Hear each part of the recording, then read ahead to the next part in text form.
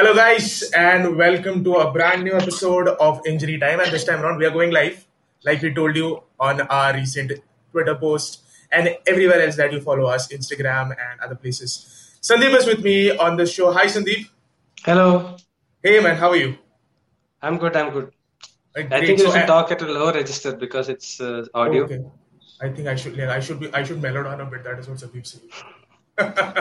So Sure. we'll be having Abreshmina and Shlok also join us in a while. We should we wait for them or should we continue? I think we should continue, right? Yeah. We can get them in as soon as they are on board. Well, Sandeep, like we've told our listeners, it's about the Indian national team and their performance at the recently concluded FIFA World Cup qualifiers, the second round of the joint qualification. A mixed bag, to say the least, or do you assess it in a different way? Yeah. I think it's. I mean, so like Floyd Pinto said, Coach FP, he said before the Afghanistan game at the end of the group, in the beginning of the group, if you had said top three, maybe we would have taken it. But at the end of the day, I feel slightly disappointed by the overall performance because I mean, we could have been a closer second. I mean, closer to second than like this, right? Because we had one win out of 4 games against Bangladesh and Afghanistan. So it's a little bit disappointing on that for sure. All right. Shlok has joined us. Hey, Shlok, how are you? Raining in All Bombay. good. Yeah, it's raining out here. Yeah, all good, dude. Doing good. So we just kicked off and we were discussing the three matches and overall the campaign that India had at the World Cup qualifiers, right? When you, like Sandeep said, when the campaign started, if you were to say that India will finish third, every Indian fan, everyone who is involved with Indian football at some capacity or the other would have taken it. Yeah. But the manner in which they finished third and the amount of points that they got in the second round qualification is something that is a little hard to digest, isn't it? Absolutely, yeah. This is what we've been seeing on social media as well, right? Like, certain people throwing around, oh, as compared to our previous World Cup qualifiers, we've scored this many percentage of goals more, or we've got this many points more, so it's better than what Constantine did. But we have to take these things in context because drawing to Bangladesh, drawing to Afghanistan in the ways that we drew, scoring set pieces at the last moment, that's not really the way we want things to happen, right? So it's very easy to take these results out of context and just say that, oh, okay, we've statistically done like better than we had done earlier. But that's definitely not the whole case. We should have done a lot better. I think we should have been contending for second with Oman given the team that we had. But we were just miles off them, actually. Well, before we move on, listeners, here's a small reminder. You can drop in your questions on wherever you're watching it. And you guys have already shared a few questions. So we'll be taking it up as we go about our discussion today. Sandeep, Shlok spoke about how India should have been contending for that second spot against Oman. But in the past conversations that you and me have had, that's not something that you have agreed upon. You still think Oman is a rug or two above where India is today? Or have you changed? No. Is there a change in thought? No. I always think you can compete with Oman. Yeah. I mean, not that they can win. Let's say they play 10 games. They're not going to win like 8 games. Yeah. But in that one on that day, I think, especially coming off the high that we had after the Asian Cup, and then moving on to the high that we had at Oman in the first game, Qatar in the first game. So there was that momentum going on. That okay, India was sort of. It looked like we were reaching, and that's what you want to do, right? When you're going to incrementally climb, nobody's going to just suddenly become the top 5 team in Asia. So right now we are maybe outside top 16. So we need to move up to top 16, then top 8. I mean, slowly have to go up. So in that sense, I thought maybe because of all the momentum coming in, you could have done better. But then we had a draw in Afghanistan, a draw against Bangladesh at home, which sort of took the wind out of the sails, so to speak. And after that, we never really kicked on. I mean, obviously there was a pandemic in between, there was a long break and things like that, but that happened everywhere. So I'm not going to sit to the excuse that pandemic disrupted the preparations because it was disrupted everywhere. Yeah. And Bangladesh even cancelled their league. India was thankfully never had to cancel even a season. We had full seasons in the first and second divisions. So that way, if you look at it, yeah, it's slightly disappointing. I thought they could compete, fight with the team. maybe nick a draw, because we saw we could do that. But unfortunately, that's not the way it worked out. People can say maybe it's a style of play, how we want to play, and moving away from how we used to play, all those kind of things. But at the end of the day, if you look at it, I have some numbers here. Like Syria top Group A, they are against China, Philippines, Maldives, and Guam. Maldives and Guam are where we used to play. Last year we played them, the last qualification round and things. But Syria in 2008 we were beating them for Nehru Cup twice. I think they played Syria twice in the Nehru Cup finals in 2008, somewhere around that time, if I'm not mistaken. And we beat them. So after that, they have gone on to do great things, and we have not. At the same time, Uzbekistan is second in Group D with 15 points. Tajikistan is also second with 13 points. Kyrgyzstan has 10 points. These are teams that India has played. Maybe we play against them in the youth division and compete well, or Kyrgyzstan, India beat them in Bangalore, I think, in the last cycle. Then Right, Vietnam. that one big goal, right? Yeah, the Chetri, amazing goal. Vietnam has 17 points. Malaysia, Thailand have 9 points in Group G. So our competitors are doing well. We should not be sitting here and talking, saying, oh, we are sort of okay. We are beating Nepal, Bangladesh things. We should be moving up. That's what I would say. All right, Abreshmina joined us. Hey, Abreshmina. Really sorry, guys. It took me some time to figure out how to get here. It was All right, it's a new platform. I'll give it to you. It's a new platform.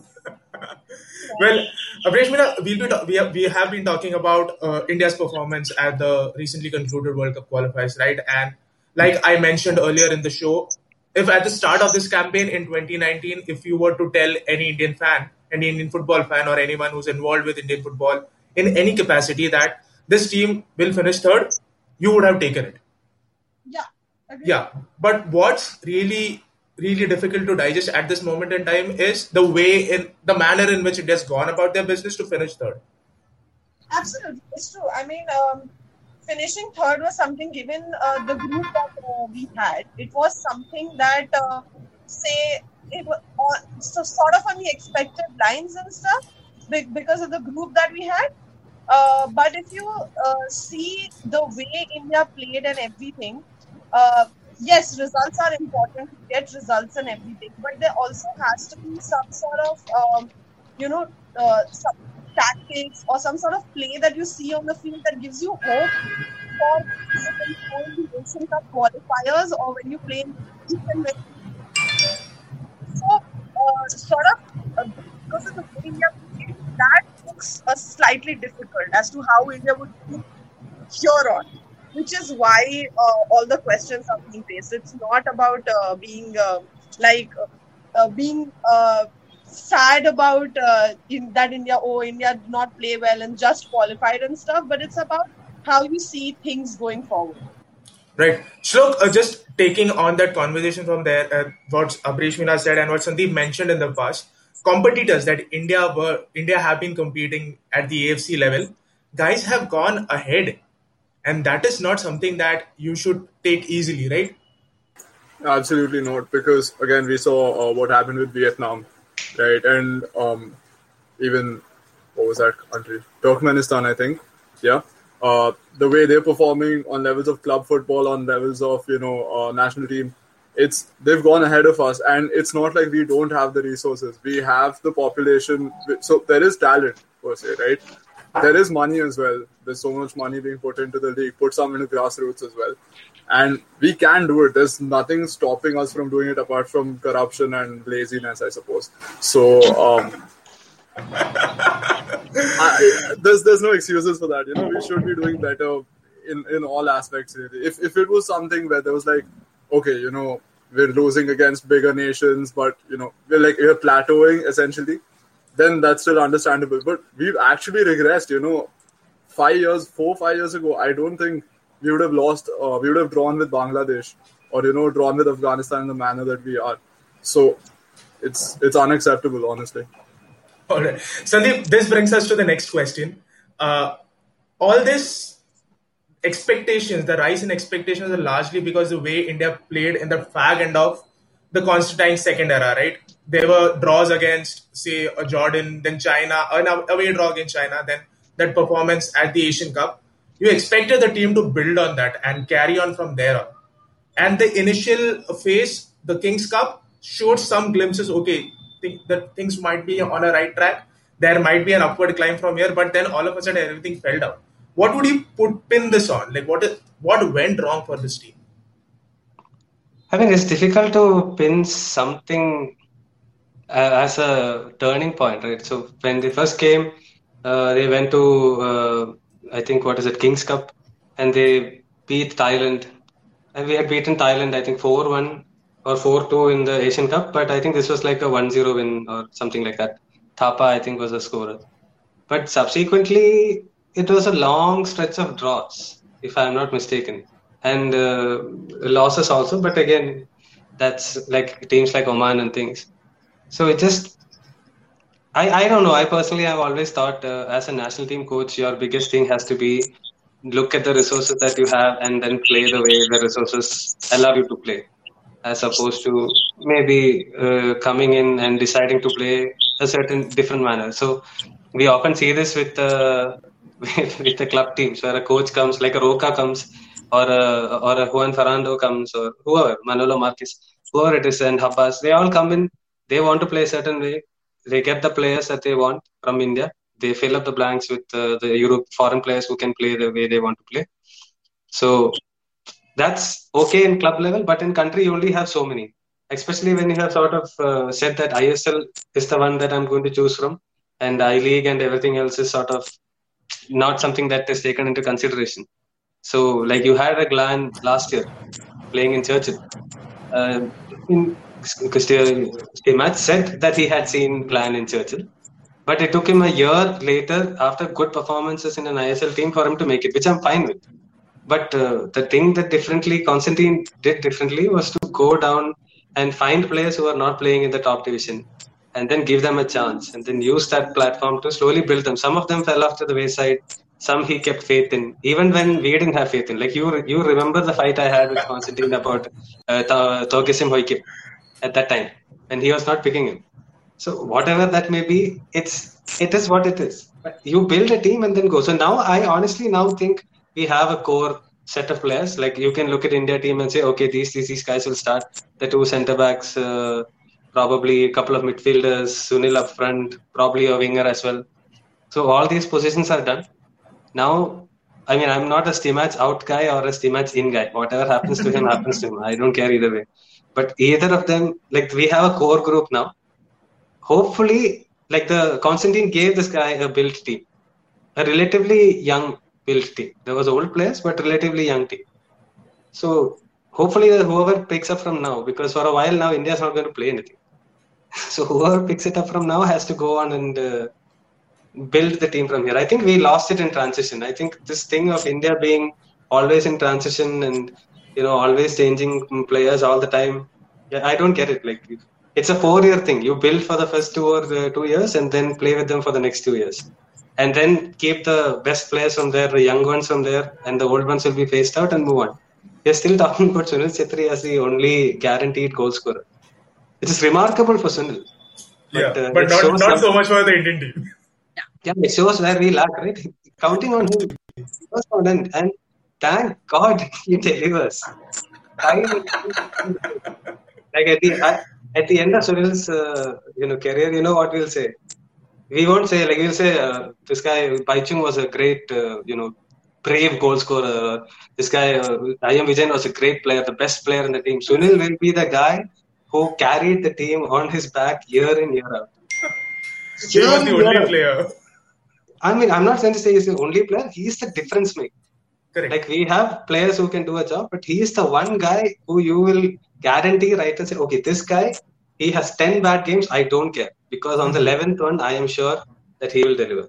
Right. But the rest of them, you can't bank like that. So thank God for Sunil Chhetri. Really, thank God for Sunil Chhetri. Guys, something that Sandeep mentioned here was losing in transition, and that more or less is a blame that the coach needs to take, right? The new coach who's coming in, it is his responsibility to carry on from what the older guy did, the guy before his predecessor did, and carry on and build on that going ahead. This brings me to one of us listeners' questions that came on Twitter. I'll just flash it here. This question is from Satish, and he wants to know: can someone please explain what Stimac is trying to do? Anyone can answer this question. I won't put it on someone. Anyone can answer this question. Yeah, okay. I feel everyone is sort of confused about that, but what he's trying to do is trying to make the team play the European way, quote unquote, the style of play that we sort of see in the ISL. He's trying to make the national team play like that. He wants the team to look, how do you call it, like look flat, a bit flashy, look a bit sort of the entertaining European football that we are used to seeing during your club season. So what he's trying to do is get the team to play like that, but without actually kind of realizing that you don't really have the set of players to completely execute that. I won't say in terms of when we talk about regression of the team or the development or advancement of the team, we actually do have players who can keep the ball and who can play very well with the ball. And actually, we do have a few players who are probably good than the previous generation. We do have a lot of good players. But when it comes to putting them all in one unit and making them play with the ball I think we've been talking about this for the longest time, that essentially if you want to play a style of football which is about keeping the ball, it starts from the defense. And very clearly, seeing the Afghanistan game specifically, that Sandesh Shingan is not very comfortable on the ball. He would hoof the ball every opportunity he gets. So you don't have he's a defender who can, who can probably defend. Ball away, who can put the ball away, who can hold his position because of his physicality and everything. He can probably, hold off the opposition striker and everything. But he's not somebody who's very comfortable with the ball. So how do you start a move like that? You can't always have a Sana Singh being there and being very cool on the ball. I mean, yes, Sana is a ball-playing defender and everything. He's improved a lot in the past couple of years. But you can't expect him to have a cool head all the time. He is also still in the development stage where he is learning to do that. So you don't really have defenders who can do that, who can start from the back. So why do you insist on having that style of football is something that is confusing everyone. Well, as you said, he's adopting from Europe. I think what he does is he just takes the formation of the Champions League winner and then he plugs it with the national team. 2019-20, 4-2-3-1. 2020-21, we go 3-5-2. Next year, whatever we see, he's going to put that in. No tactics, just vibes. Well, a bit of a Sandesh. Like, at least to me, he looks like a Hollywood defender. Guy who's really good on the camera with all his last ditch attempts, where people fail to realize he has to do that because he's a bit slow or he doesn't read the move pretty clearly, isn't it, guys? But he does defend. That's yeah, of course. He does defend. He may not be the ball-playing defender you want. So you need to have contingencies for that. Like there were a time, you remember when you were playing against Guam and I asked Stephen Constantine, like, why do Indians keep hoofing the ball when under no pressure? And I don't mind if you hoof it to the centre forward and he can't get it. But to hoof it to the other side of the flank where there's nobody and the wing-back walks and retrieves it is just ridiculous. Yeah, and then he said, and then he said, I didn't tell them to do it. But that is unacceptable for me. If you are a coach, you tell them do not do it. Correct. If you want them to play. So obviously that's the way they wanted to play. And we saw in Constantine's era that is how they wanted to play. Right. So they couldn't hoof it in the right direction is all in that few instances. Mm-hmm. So now if you want to pass and move, like Slok said during the last spaces we had, now we know Sana is a ball-carrying midfielder. He's your main ball handler if Appuya is not there. So it's easy to press him. Like you can press him and force him to pass to Sandesh, and then you know that either you're going to get the ball or he's going to lose the ball.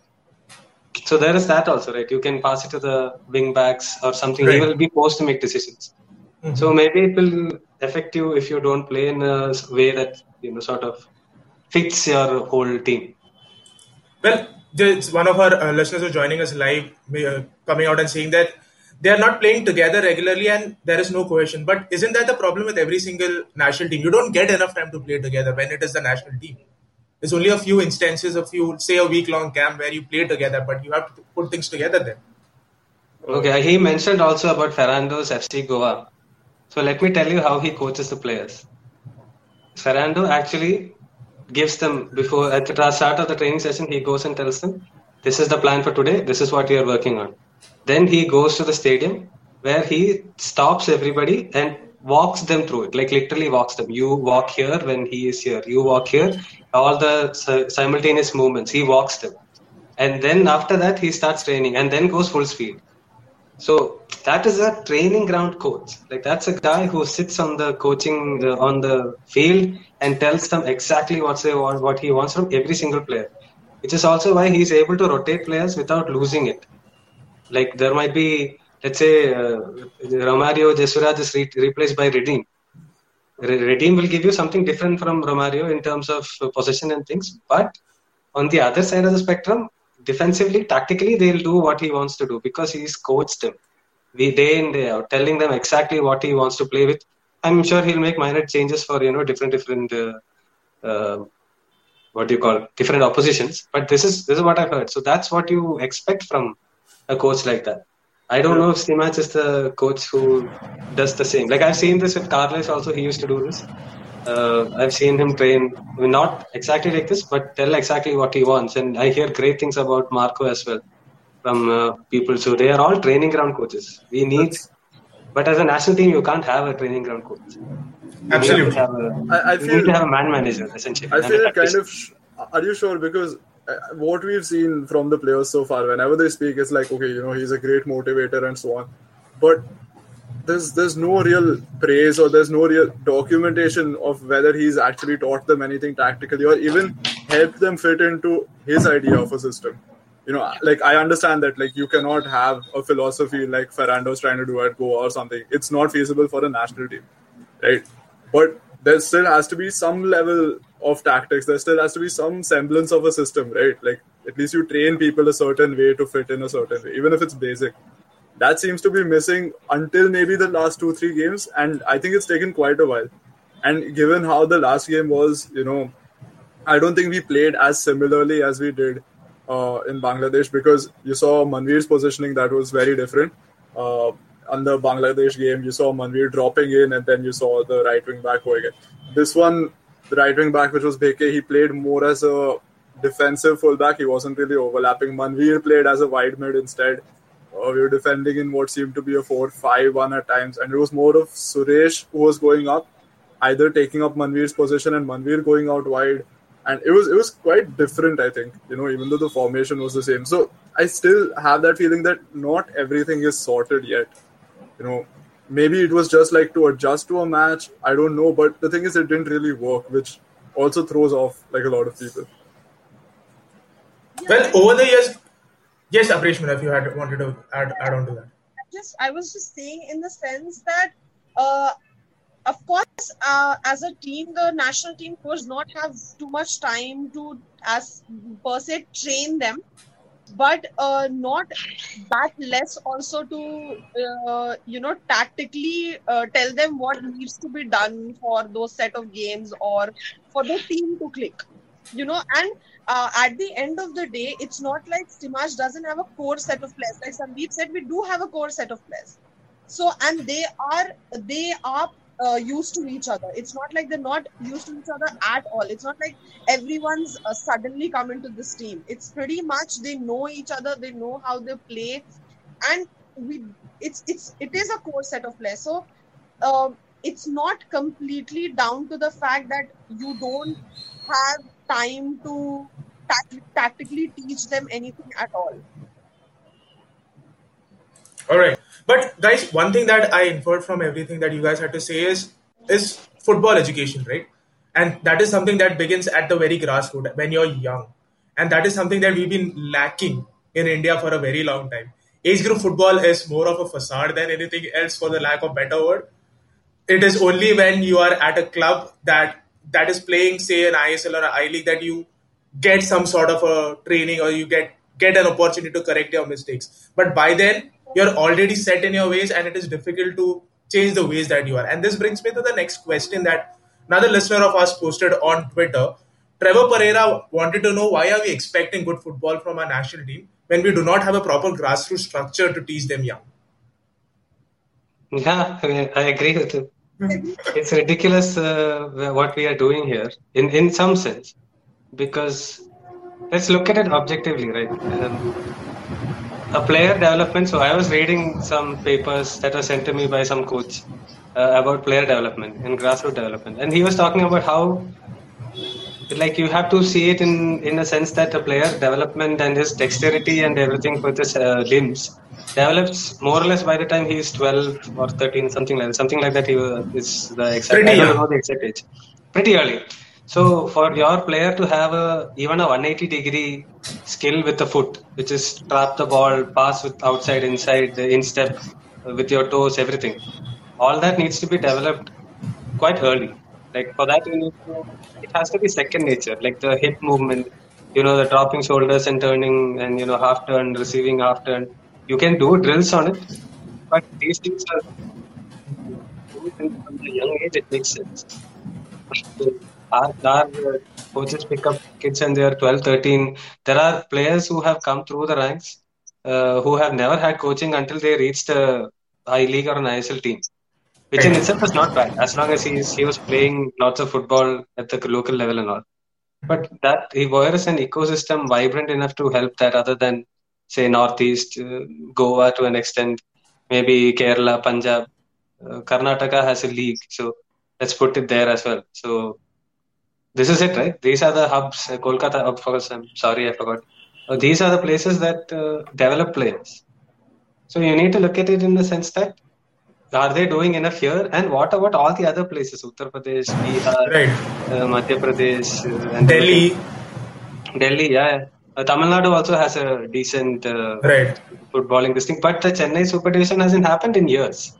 Yeah. So there is absolutely no structure. So if I can slightly move this away from this particular point, let's look at it from every time we do something, there will be PIO debates. We get over it. Cultural citizenship rule. So just stop doing that. And the agents are the ones who are propagating this. People who are going to benefit from this are the ones who are doing it. If you ask any coach or administration in the country, they're not going to support it. And I've spoken to a few of them. So essentially, AIFF has a lot of money. FIFA gives them money. I think maybe AFC, FIFA give them a few crores. Let's say around the government, Sports Authority of India gives them 30 crores. Then Reliance has a deal through which they also get a lot of money in crores. So where is all this money going? Like the state association, I was in the room where Shaji Prabhakaran sir was there. And he was talking about the development of football. They don't get anything. They don't get any money. A lot of it is spent apparently on which they have to do. Last year, 15 crores on ensuring the bubble and things of that nature. Match commissioner, travel, all these TD, all those things for referees and everything. Then exposure tours for the kids who keep going on exposure tours, not as much as we did during the under-17 thing, but they continue to go on exposure tours. That's the thing. Yeah. Then interstate, these are the streams. Like then obviously, all the logistical things and payments and stuff. But All right, but yeah. And then there are lots of money that is not going anywhere. Okay. At some point, and they even have players have to be registered in a thing called central registration scheme. Right. I think it's 180 rupees per player that you have to register. So that's 50% of it is for the AFF, 50% is for the state. I think, I'm not exactly sure. I think something like that. So that's how many players will need association or association registered. Significant sum of money. But how much of it is coming back to help grassroots development, help conduction of league. There is no experience. Try to conduct with the leagues for absolute farce. Lots of people got to having not played anything. Some people played it and they managed to go to qualifiers. So they're just doing. It's, and why did we have an election? Kerala had an election. State assembly election. Bengal had an election. You can't have a AIFF election. Are you fucking kidding me? It's just we need a lot to change. The association accountable for. Abreshwina, Sandeep just made a point there about the Indian Women's League, and that's something that you have been following pretty closely. Yeah. How difficult is it, like, given that India is to host an Women's Asian Cup next year, the Under-17 Women's World Cup is supposed to be in India, and then this is a situation that women's football finds itself in this country. Okay. We can. The association could organize the I-League qualifiers in a bubble. They could organize the I-League in a bubble, but they cannot organize IWL in a bubble, which is essentially a 20-day tournament. So, like, it's hard to digest. Yes, exactly. It's just like, I just can't understand. Like, I don't understand what the exact problem is with that. If you can organize 2 men's tournaments, which are probably not the qualifiers, obviously, but if you can organize the I-League, which was way longer than what you need for an IWL in the current format, I don't see why you could not have an IWL. Right. You can have it now. I mean, it's the cases are going down. You can have it now, but they are probably still. I mean, the last discussion that they had in a meeting was just like a plan. They were trying to get a plan by having a meeting. I mean, I don't get it. I mean, everyone has ideas, right? I mean, you've been working. Right.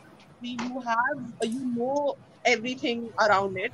So when you have a meeting, you discuss on what needs to be done, not what we can do. Absolutely. A creation of ideas that you can anyway put on the table in a meeting, and then figure out from that what you can, execute. And I don't see why it's so difficult to have the IWL. If it's as simple as, what Sandeep picked up. If you see the AIFF financial report every year, you will have tons of money being spent on exposure tours. Tons of money being spent on exposure tours, when really that money can be used in actual development. If you look at things like what if you were really serious about development,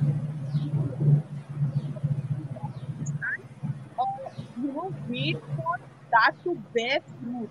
Put effort into that. Put real effort into that, and not just look for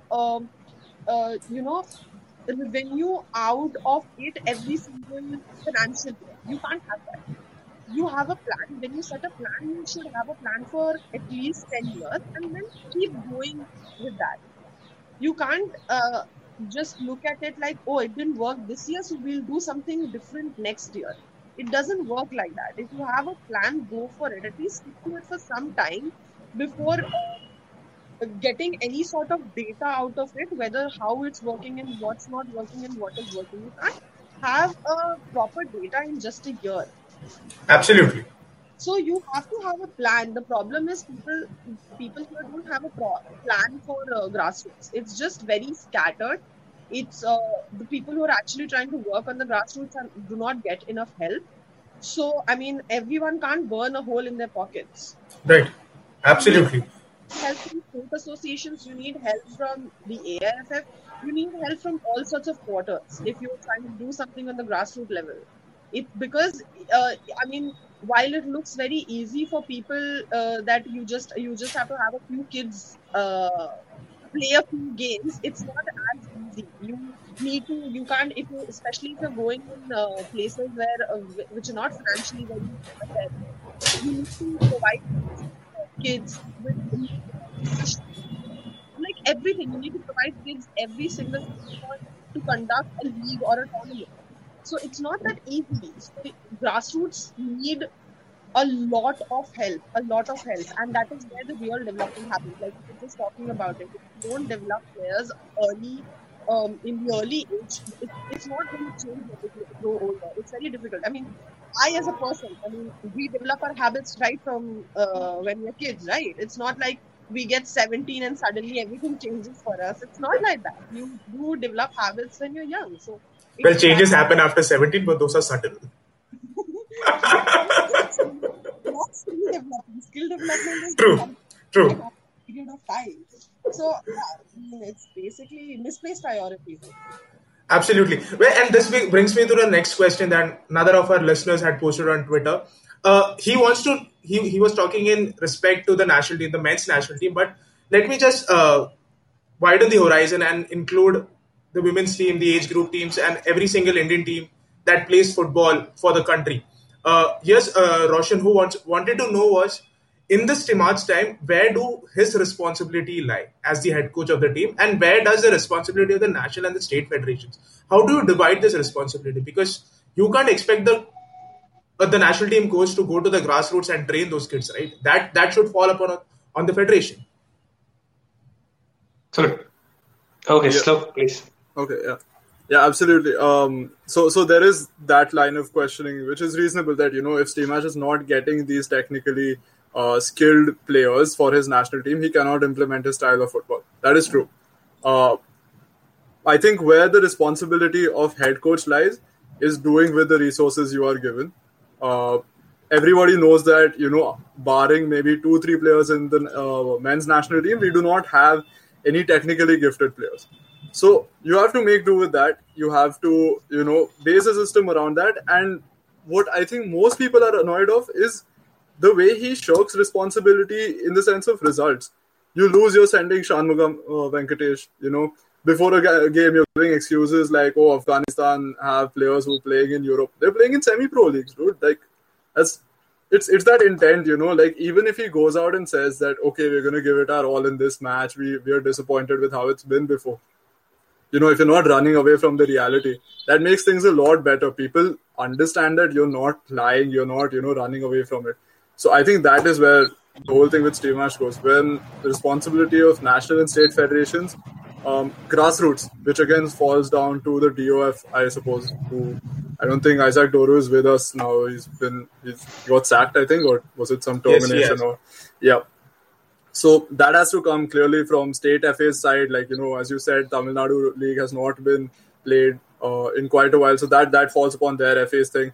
A certain part of it falls down to AIFF, whether they're allocating the right amount of budget to states. Are they helping, are they helping the states with certain schemes?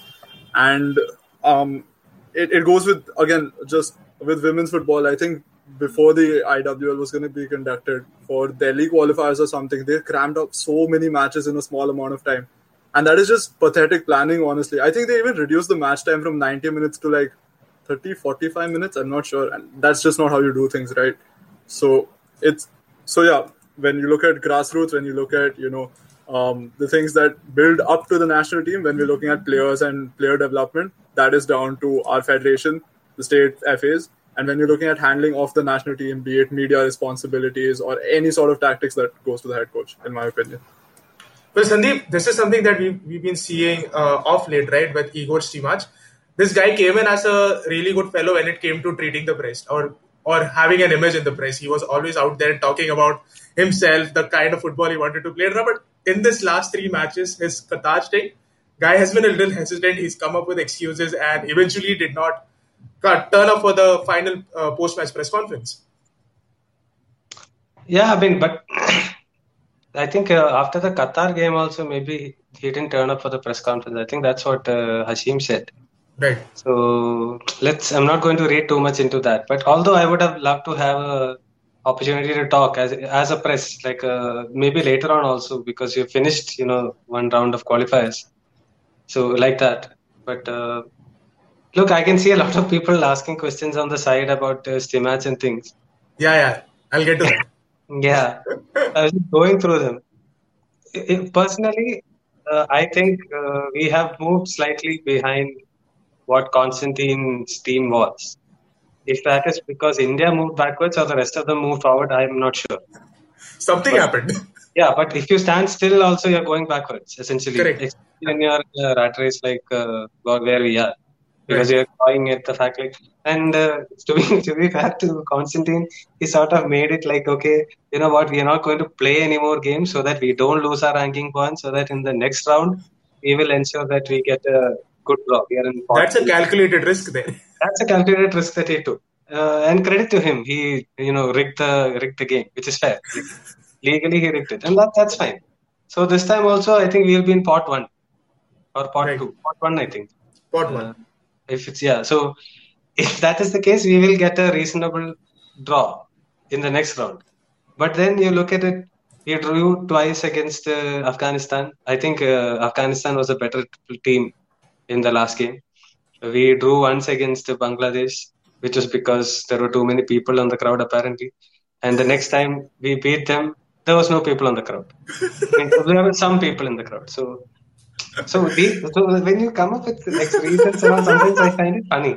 Like you want people to come, but then too many people are there. So we'll ration and send people out. Like only 5,000 to go today. Next 5,000 next year when we come to play, we'll go. So these kind of excuses, I'm not a big fan of. And then I saw also an interview where they said pass completion this year to 5 years ago is higher. Number of short passes are higher. Number of long passes accuracy is higher by 6%. It's just like probably one or two long passes that connected to 6%. So these kind of things these are things I feel you reach to sort of say that we have improved. But realistically speaking, sure, like they finished third, which is fine. Like I think that way, sure, they had more points than last time. All that is fine. But why are we always comparing it to the 5 years ago? What happened 2 years ago? We start from that as the baseline. So in that sense, I don't think that has been a significant improvement. The Asian Cup, we almost made it to the knockouts. But Right. 7 minutes away from it. And that also comes down to the fact that Constantine said this, Bob Houghton said this, Wim Koverman said this. We don't have a long league. We are not playing. Our players are able to play for 60 minutes. Then after that, we tire out and then they can't see the whole 90 minutes through. All correct. So this has been going from mid 2000s. And we're still talking about the same thing. Our league is starting in November. November to March. November, December, January, February, March. 5 months. Now it's June. July, August, September, October, November. Another So 5 5 months. months now to get to a league which is going to run for 4.5 months. And then already our league finished in March. For most of them, it finished in February. Right. So, like so you have to improve. This year, we'll give them a pass. It's a pandemic, difficult situation, sure. But this is not a problem that we identified last year or the year before. But and then again, pandemic is not just a problem that India alone was facing. No, but like they had plans to make it a longer league, have a 27 game league or something, and a Super Cup at the end and all these kind of things. So they would have had a longer league. It was, I think, September was the initial plan. Obviously, that's not going to happen. Didn't happen last year also. So we'll give them a pass these 2 years. But these are things have been identified years ago.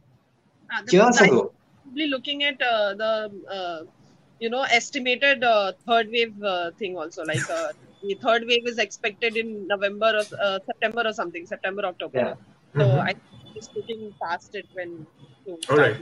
Yeah, it makes sense, right? But then when in 2013, I think there was at some point, I League started in 2007. So somewhere between I League and ISL, there were 14 teams, 13 teams in the I League, 14 teams, and up and down.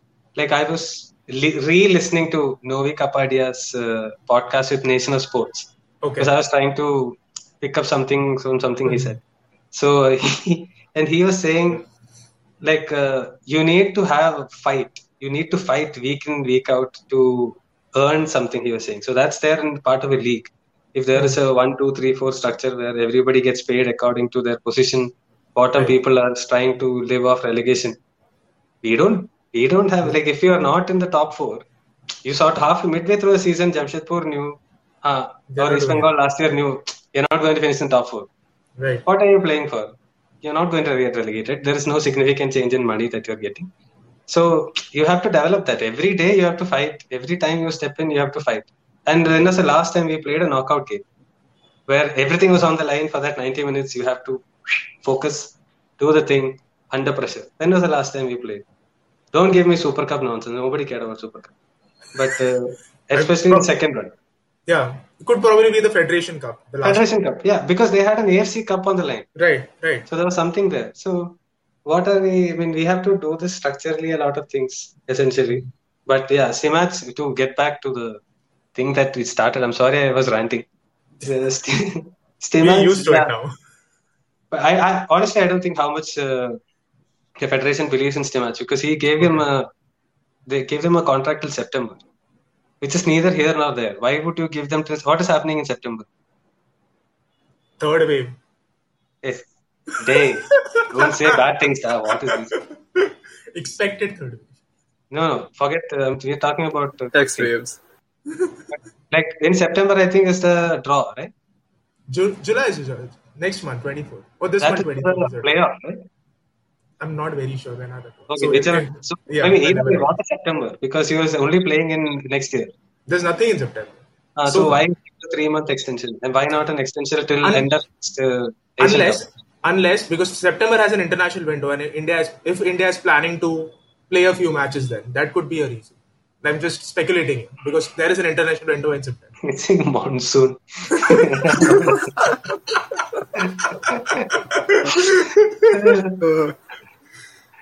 Yeah. We had that ICC. When did we have it?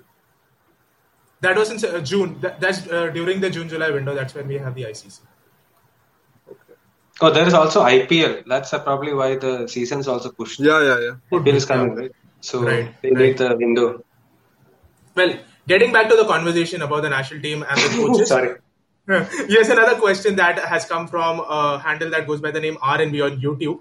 The question is more of a statement where she, whoever the person is, goes on to say that we actually had an identity when Constantine was here, and that was something that he built upon over his tenure with the national team. It felt like we are moving forward, but right now where we are, what is the identity of this team? Do we have an identity, or are we still in search of this identity? We are in transition. KBFC.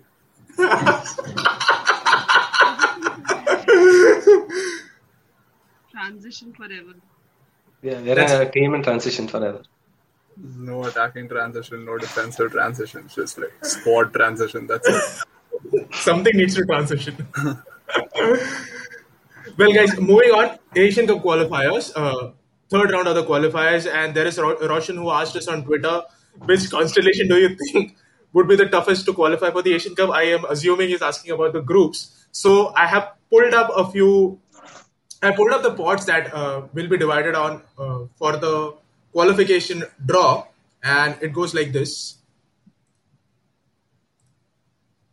So India, like Sandeep mentioned earlier, will be in pot 1. But if you look at pot 2, pot 3, and pot 4, yeah, these are based on the latest rankings. So that is the rankings they are using. So, but if you look at pot 2, pot 3, and pot 4, there are some really difficult teams there. Kuwait in pot 3. Yeah, and there is a reason behind it, because Kuwait has been banned between 2008 and 2018. The 10 years they have been banned on and off, because of which they couldn't play international football, because of which their rankings have dropped, and they find themselves in pot 3.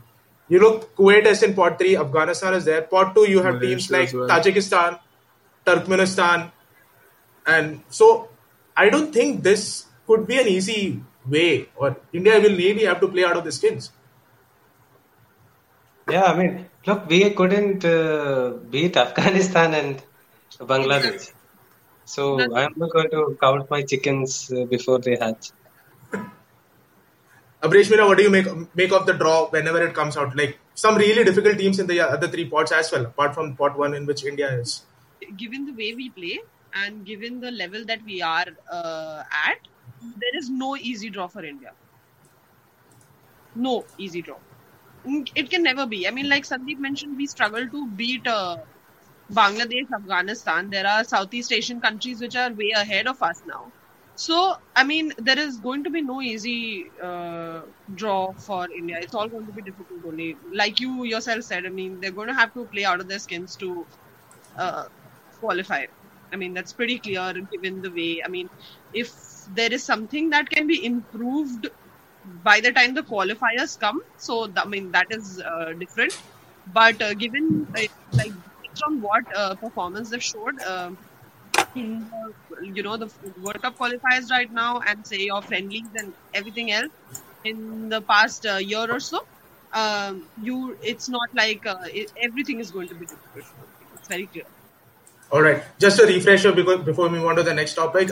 Six groups. That's what this round three of the Asian Cup qualifiers will look like. These teams will be divided into six groups of 4 teams each, with the group winner directly qualifying for the 2023 Asian Cup and the five best second place teams. So even if India finished second, there is a very good chance of qualifying. But India needs to finish at least second, which seems like looks like a difficult task as of now. But guys, moving on to a few more questions that we've got from our listeners.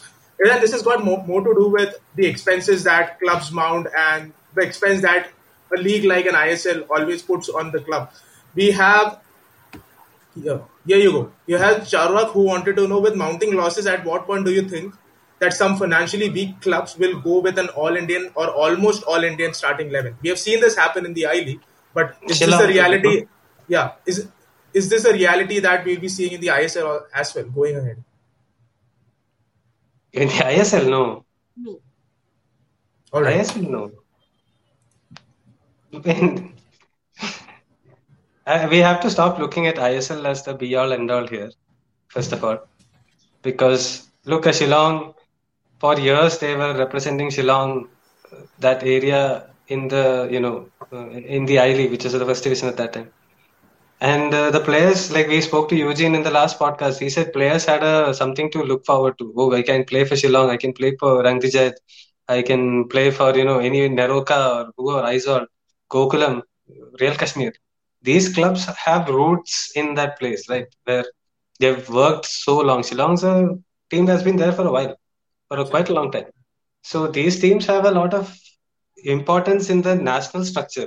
So when you look at a Chingaweng or look at who finished second, Trao. So Trao finished second in the I-League last time. 4 years ago, they were playing in the second division. I saw them play. I remember Falguni Singh from that time. So he now is going on a bumper deal to an ISL team because he had the opportunity to go up step by step and reach at a level where he's going now to finally make money. You've seen this happen if anybody tells you this is a homegrown player in ISL, that's a lie. Correct. They have all been grown elsewhere and they've brought in now. Mm-hmm. These clubs have only been there for 6-7 years. How can you develop a full player in that time? So it's a very real thing to financially clubs are messed up. If Aizawl had gone down, I don't think they would have come back. I don't know what's going to happen with Chennai City if they had gone down. Maybe they would have preferred to stay in. A lot of the second division teams are not really keen on moving up, or they will move up because the financials and logistics will increase. But what is the return? If they finish first, if you get a promotion to the first division, no. Do you get the money that you are owed in some time? Because we have seen that the ISL I-League champions have gone on the records that we haven't got our prize money. So we have to make sure that these clubs live. And when you talk about development of football and everybody goes around saying, oh, we have improved, blah, blah, blah. How many teams shut down in the last 10 years? Pune, who was supposed to be the most, professional team before BFC came, shut down in 3 years, I think, 3 or 4. Pune City FC shut down. Then Delhi. Bharat FC, Delhi shut down. The Goan clubs went back. They preferred to go back to the local leagues. Right. So these are institutional clubs. Like look at East Bengal at the moment because they desperately wanted to climb up. They did the deal. Now they are not signing the agreement. ISL I thought they would prop them up, but apparently they are not that keen on doing it. So they have to do it now. They have to find money. They have to pay off all the debt that they owed to the players. They have no money now. They are struggling. So what are we going to see? Are they going to sustain the kind of expenditure that goes with an ISL team? Are they going to go back to the I-League? What's going to happen? We don't know. So this is East Bengal, one of the most historic teams in the country, who does not have the financial backing, whether it's because of the people running the club or whatever it may be. But clubs go down, dude. Like it happened. Millwall shut down, right? Or Bury recently shut down. Baichung Bhutia used to play for Bury. clubs will fall, dude. Like if you don't get the money, Yeah, I mean, like, Um, something. I'd just like to add something to what Sandeep mentioned. I mean, I was in Shillong earlier this year, and if you actually speak to people who have worked in the system or who are still in the system, I mean, they talk about how they have seen um the the number of players, very good players coming out of the state reduce over a period of time because they don't have an institution to look forward to. They don't have as many clubs very well functioning in order for them to keep developing. They also have to move out of the state, which becomes very difficult for them. So you just see it, if you see it in that light, it's just really sad because earlier you used to have so many players coming from Meghalaya, and now people talk about just 5 or 6 very good players that they can, they have at the tip of their fingers. So, I mean, it is down to, I mean, if you don't let community clubs thrive, you will see football dying in the country eventually because you can't have just the top. You need to have the roots. um, yeah, in conjunction with this, does ISL allow teams to play with no foreigners? I don't think so, right? There's a minimum number, which was 5, and now I think it's 4 or something. And I think it's telling of how the top federation, top league also needs to be accommodative of clubs who want to have a sort of system which is more Indian centric. I understand that they don't want clubs to just fall back and take performances completely down and not be competitive because right now there's no relegation. So like I can imagine maybe 2 or 3 clubs which would just opt for that and save money. So I understand ISL side of it as well, but I think as long as that rule persists, you like practically you can't just look at that avenue. Maybe after promotion relegation comes in and then they realize that okay, clubs have something to fight for, as Sandeep had said. Then maybe not only can they shoulder that responsibility, but then they can also think about how they want to manage their finances and the consequences that come with it. All right, guys, since we're talking about promotion, relegation, and football structure in the country, there's RNB who's asked one more question. The question goes, what is the year that the promotion will start, and do you think it will actually happen? who are you asking? Anyone can answer the question. It's an open forum. I think 10 years, no? That was the deal, right? I think Promotion relegation. 22-23, that was... Yeah, that was 10 years from the start of ISL, right? Right. Yeah. So, I mean, in some sense, I hope Star deal, maybe in a different format, stays. Because Star has done a great job packaging and showing and putting it on prime time, Indian football on prime time. When you remember, Naveen, we used to miss the games. So Naveen and I used to stay together when he was in Bangalore. And we used to miss the games, I-League games, because obviously we were working in the afternoon. And then we would come back at 10:30, 11 in the night, and we'll be sitting and watching the games. Because with no promotion, it is in Star 10 Sports or 10 Sports, something. right. Yeah, 10 Sports. That channel only doesn't exist, I think, now. They've rebranded it, okay? Yeah. So it's just we didn't know it was happening, dude. Like there was no pre-match show, post-match show. There was no analysis. There was no discussion show separately. All of it Star has done, and whatever said and done, Star is phenomenal in taking care of their product because you see what they've done with IPL, Right. which was already done at a very high level, and how much they have increased its viewership with the dugout and things like that. Yeah, in that sense, even the Kabaddi League, for that matter, it is their product and the way they have. They do a great brought job it in to the level. promoting all the leagues. Absolutely. So some way I hope it continues, but there has to be some money going to the clubs. Maybe not like the broadcasting rights in Europe, but in some way, shape, or form, they need to get a trickle down umbrella payment of some kind for sure. Otherwise, they can't sustain. I think this is something that Shaurabh wanted to know, a question that I have flashed on the screen now. When do you expect the Saspuch deal to end, and can we have commercial rights sale happening? But the way it looks like that doesn't look like a possibility, right? I think they'll hold on to it, even if there is a sale. But will there be a sale? Because if a sale happens, then the trickle-down effect happens. But Star has investment in it, right? As I understand. Which is a 10-year, which is another again a 10-year deal, which will end with the 10th year of the ISL, right? Then the entire renewing process has to come about, and could be a Who renegotiation in knows? that sense. Was there a bidding process? There was a bidding process for Pro Kabaddi, right? Yeah, there was with Star So, again bid and yeah, outbid so and something like that. Because at the end of the day, if you look at it in another way, Star has 1, 2, 3, 4, 5, 6 channels, plus all enough the and more local channels, channels. plus the Yeah. HD versions of each channel. So they need things to show also. Right. So they need content, and you in sport you can't keep showing highlights of the '94 Sharjah and all like that. That doesn't work. You need fresh content. I'll sit and watch that though. I mean, I will also watch it because we are weird like that, but not everybody wants to do that.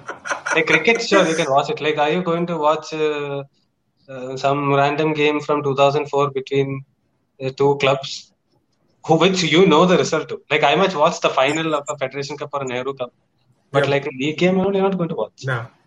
So Get your point. last year's game only nobody watches. So then, Shlok does come on. You can't do that. Shlok watches every single game. Everyone, he just. dude, I have to say this to Shlok. I'm not. That dashboard has been phenomenal, man. I really like it because now you can't say that our crossing has been significantly more than last year and escape. Because now people have the tool to go and check and say, you crossed, but where the fuck did you cross to? So I am very, like, I know we had a talk about this and you said you were working on this. It's come out phenomenally well, dude. Like, giving power back to the masses. Well done. Thank you. There's going to be one more soon. All right. Oh, We're waiting for that. One last question before we wrap up, guys. Anyone can answer this before I flash the question. The question has got more to do. Why is the question not flashing? Yes, here's the question. Also, why do you think even the professionally run ISL club have a lackluster approach to basic things like merchandise shop? Slok, do you want to answer this? Sure. As far as I know, there's not a lot that ISL clubs can sell as their own merchandise to begin with, apart from jerseys and a few things here and there. Also, who's going to buy it? Like, apart from Kerala Blasters and two legacy clubs, I don't see any clubs who will have like an ardent fan base that's going to go out and buy, every other item under the sun. Being a Mumbai City FC fan, I've only seen interest from us for jerseys, scarves, polos. Mm-hmm. That's about it. Not even caps or mugs. So where is the incentive going to come from? Like, why would the club produce these items if no one's going to buy them? Well, Slok, beware. West Block Blues are coming at you. Like, DFC, to be fair to them, they've done a great job merchandising whatever they can. But I want to ask Slok, how much does a Mumbai City jersey sell for now? 1,500. So before CFG, 300. After CFG, it was 2.8K. All Puma made and all. But then that's because they produced it in Hong Kong or something. And BFC was produced in India. So I think if they produce ours in India, then it'll be like 1.4, 1.5K. Yeah, मुझे मेरे fitting का मिलता ही नहीं है यार. So how much is it now? 2.8. 2.8? Yeah. So how many people are going to spend that money to buy a jersey? I think 30, 40 odd people, maybe more. I'm not sure. I myself haven't bought one. I'm buying next season. That's not merchandising, dude. That is like... Yeah, it's not.